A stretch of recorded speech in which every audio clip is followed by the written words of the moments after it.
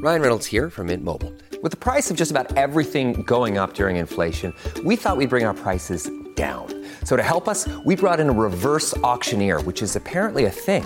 Mint Mobile Unlimited Premium Wireless. How to get 30, 30, bit to get 30, bit to get 20, 20, 20, bit to get 20, 20, bit to get 15, 15, 15, 15, just $15 a month? Sold! Give it a try at mintmobile.com/switch. $45 up front for 3 months plus taxes and fees. Promo rate for new customers for limited time. Unlimited more than 40 gigabytes per month. Slows full terms at mintmobile.com.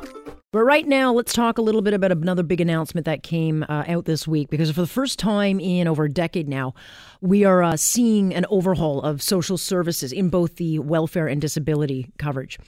And right now in Ontario, there are over 1 million people getting either one or both of the services at a cost of about $10 billion a year. So it's an enormous cost that doesn't ever seem to go down. So the Ford government is taking the approach of creating a social service that allows those in the system to work, earn more money without as many clawbacks, with the ultimate goal of getting folks off the system and out of the cycle of poverty. So what's different about this plan than past plans? I know some critics are now saying that this is a war on the poor, but is it? Let's ask someone whose expertise is in this particular area of dealing with those who are most vulnerable.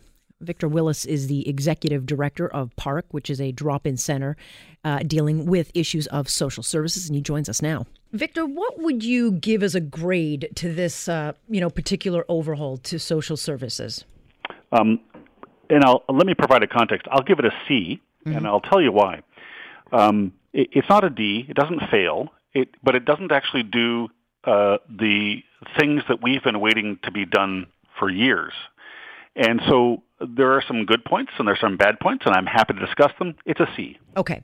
So take me through, because this issue, I think, is complex for a lot of people, because there's different categories, there's different jurisdictions, it's provincial, it's federal. But take me through the good of what you like with this. Okay. So obviously, providing people the opportunity to earn more income is a good thing, even though you might think, well, wait a minute, they're getting income from the taxpayer. Why would they get more income? But and this is where my but comes in, is that unless we're going to talk about the cost of renting anything to live in most of the urban centers of Toronto, but certainly in the Golden Horseshoe, we need the ability for people to earn some money to make up the gap that the shelter allowance, and this is where it gets complicated. It's like, I'm giving somebody welfare. What do you mean there's a shelter allowance? But in fact, there's personal needs, and then there's shelter. We give people right now $390 on welfare to find a place to rent. I don't know about your listeners, but I'm pretty sure that nobody can rent anything for $390 in Ontario. Well, not in this planet. Well, so if you accept that the fact that piece that is for shelter is not appropriate, then it's like, let the person earn some more money because they're going to be spending it on rent. So that's a good thing. The other part that I think that is important about this is the understanding that somebody who lives in this province doesn't walk around with a menu of, this is an issue that I got to walk in the door for mental health for, or no, I got to walk in the door for income security, or no, that's the door for housing. The rest of us, all of us are just, whole people, and we have a variety of needs. The way that this starts to look at accomplishing something that the last government thought about, but this government is saying they're going to do something about, is that Ontarians are whole people, and they don't walk through different doors and have to jump through different hoops. They just need to be have good, decent care, and they need to have clear rules, and they need not to be sort of chopped into little pieces. So that's a good thing. Okay, because the whole purpose of this, there was a few purposes of this. It was more to streamline it, because I think one of the problems, has been too much bureaucracy. Yeah. So the help doesn't get where it's needed because it's chewed up by, bureaucrats. Well, and that's in fact, the thing that they're trying to do, and this is where, I'll give the government its due. Over the last 25 years, various people have added new rules and regulations. These are all well-meaning people, all trying to do the right thing, save the public purse, or do something else. And there are 800 and some odd regulations for people who are trying to actually just live their lives. And if they're down on their luck, they lost a job, they've run out of their EI, and they're terribly embarrassed, but they need to go and get welfare, there shouldn't be 800 regulations for them to keep in mind. So that's just stupid. Right. So, this is a very important and laudable piece that they're trying to do, which is, try to cut through all of that stuff and say, listen, here's somebody who needs some help. How do we get them help in the simplest way possible? Okay. And so what don't you like? Where do you see? Because the criticism from those on the left will say that this is a war on the poor. I'm not sure it goes that far. I mean, that's fairly draconian, but where is the vulnerability here? And the thing is, and I know some of those people who would say that, the real challenge about this is that I don't think that there's an intentional war on the poor, but I think that just like those rules and regulations, that over time, I just know what I see. I run a drop-in center for people who are down on their luck. We're open 7 days a week, 365, providing meals, and often engaged in people's intimate details about their finances, and they can't find a place to live, they can't find work, and they have other health issues that they're struggling with. So the problem with this is that the piece that I actually talked about, that you can't have a social assistance system to help people out that basically winks and said, here, go find a place for $390. Or if you're on disability, and this is the piece that really bugs me, is that I had a mother who heard things. I've got a son with a disability. I don't want to see that, in fact, they look you straight in the eye and say, here's your check. Go find a place to rent. Even with a disability, we're going to give you just under $500 to find a place to rent. Like, it's just, that's, if the people who are supposed to be who care about you, so if this is a compassionate piece, they're going to care about you.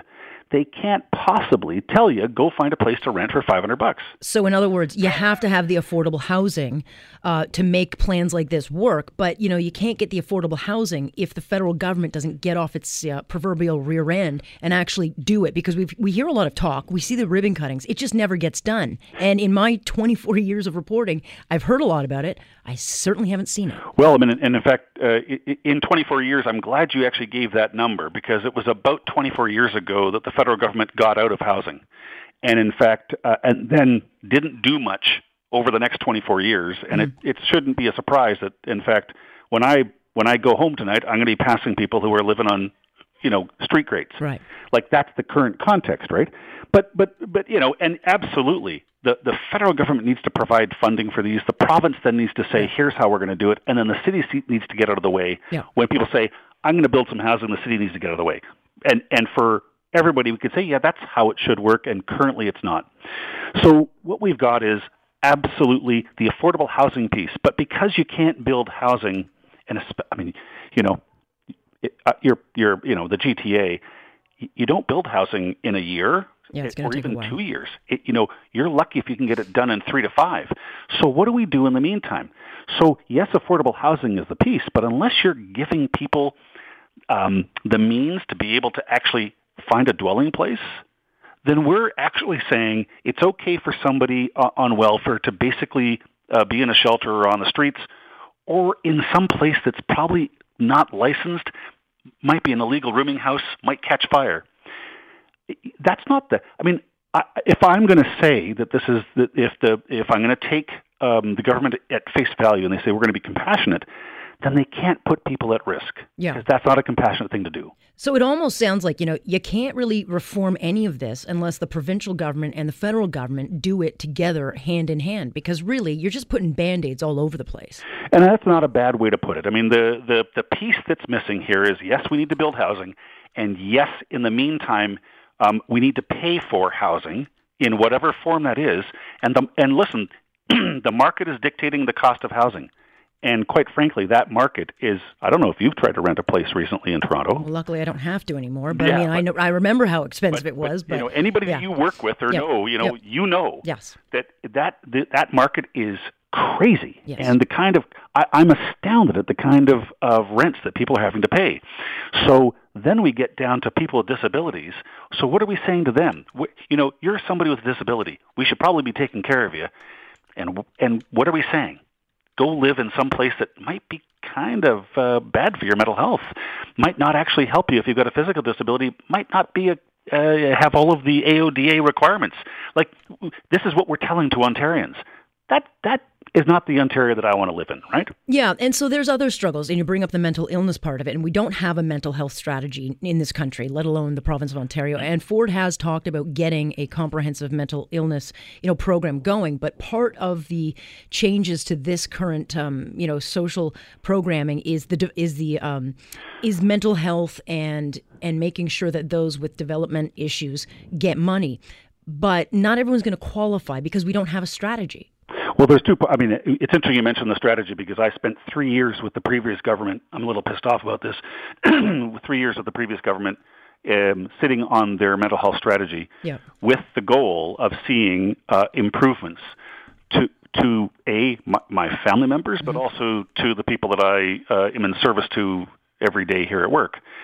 And that's the piece that I find quite unfortunate is that, lots of work done, a lot of people trying to do very heavy lifting, dealing with all of the bureaucracy, dealing with the issues about, if you're in Thunder Bay or if you're part of one of the Indigenous populations and you think about the issues they're dealing with, that's a little different than the issues that we're dealing with here in downtown Toronto, and or if you're a newcomer. So, different aspects of mental health, but the things that cause really poor mental health. And I'm a strong believer that even if you have a major diagnosis with the right supports, you can recover, right? I strongly believe this. I've seen it, but you actually have to have a lot in place. And that, to me, is really where we're trying to go. We want to see Ontarians, even if they had a label and a diagnosis that years ago told them you're never going to be able to work, I'm not so sure. But that doesn't happen just because we say that it should happen. It happens because we have a system that makes it happen. Yeah. Well, I think the takeaway is we're at a starting point, but there's still a lot more work to do, period. Just a lot more work to do. And that's why it's a C. Yeah, there you go. All right. Well, Victor, thanks so much for your insight on this. I appreciate it. Total pleasure. And that is Victor Willis. Let's see if you can get that to a B. No? But again, I don't see how you make the changes necessarily until the federal government and the provincial government get this streamlined. It's just like I said, a whole bunch of little Band-Aids. Teeny tiny Band-Aids, and they keep falling off. Here on Point, I'm Alex Pearson. This is Global News Radio.